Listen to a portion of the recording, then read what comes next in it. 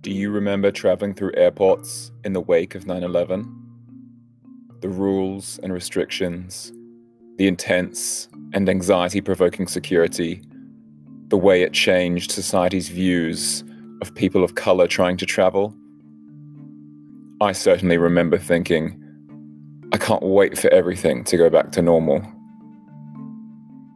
That was 19 years ago. Traveling never went back to normal. When you're in total isolation for a month, as most of us have been now, it's impossible not to walk around the rooms of your house with a tinfoil hat on. Over the last few weeks, I've been wondering what freedoms we're giving up now during this lockdown that will never get back again. I worry the world is changing now for the worse in ways that we will never see reversed. Here's how I think our lifestyles could forever be affected. New arrivals into the country are now asked for geolocation permissions on their smartphones so their quarantine adherence can be tracked, just like in China.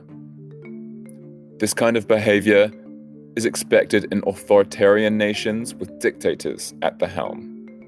But no laws in New Zealand or Australia allow police to make such requests of citizens. Once we permit geo-tracking by authorities, I fail to see how this won't be extended outside of COVID-19. Even when this lockdown is well over, I can't imagine being allowed to go to a bar full of cramped partygoers again. Call me hedonistic, but I think humans have a fundamental right to party, to dance with our sweaty peers and let our problems loose on a club's dance floor. How is this ever going to be legal again? Does nightlife, one of life's true freedoms and pleasures, especially for the young and young at heart, even have a future? Police have assumed extraordinary powers during the lockdown, to the point we don't yet know if arrests for non-compliance to the lockdown will actually hold up in court. The approximate 10% prosecution rate for lockdown breakers suggests that thousands of arrests are well beyond reasonable numbers. Yet we've now accepted that cops pulling us over isn't just for traffic infringements.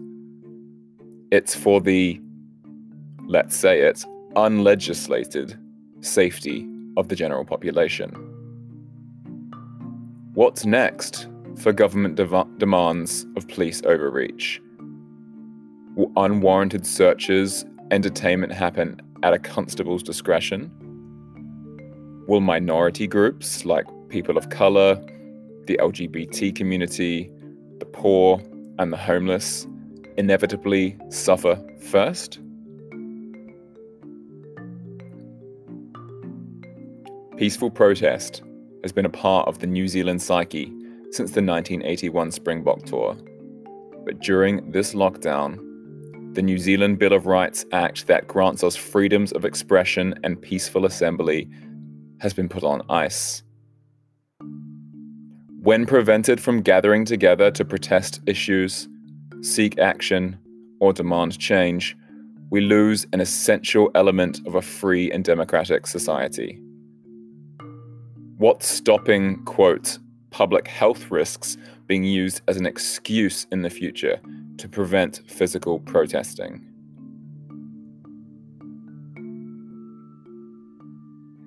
Physical human touch is what I've craved most during the lockdown.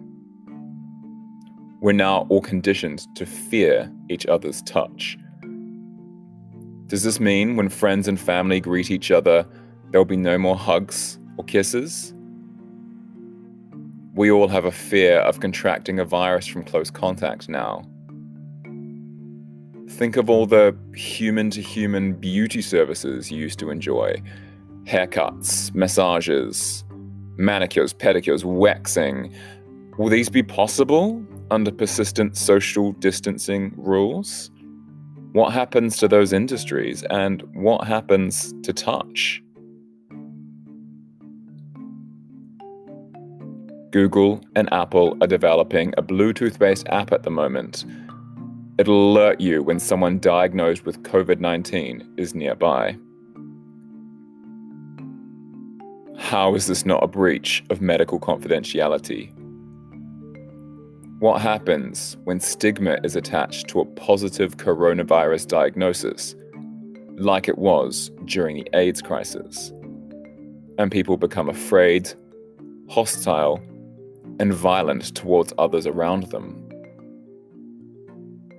When apps facilitate discrimination, digital living will truly have revolted against us. Work from home will be the future for much time to come, which will lessen our social engagement in the long term.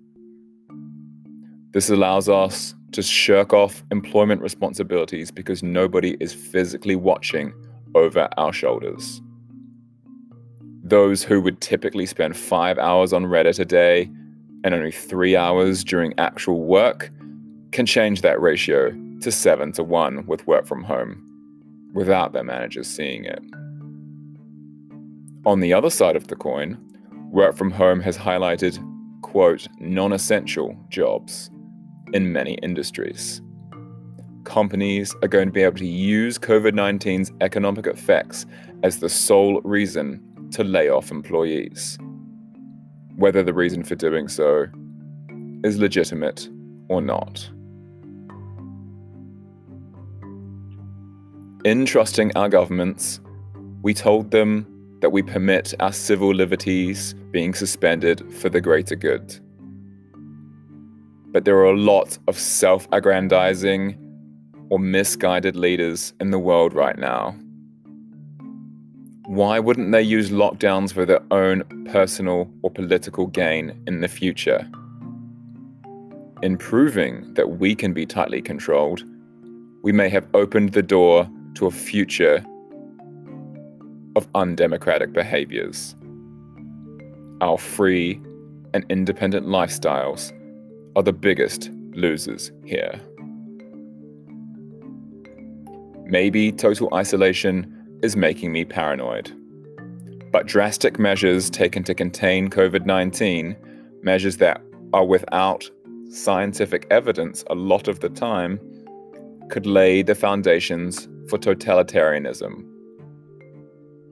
Before you take my tinfoil hat off me, it's time we think about that old Russian proverb: nothing is more permanent than a temporary solution.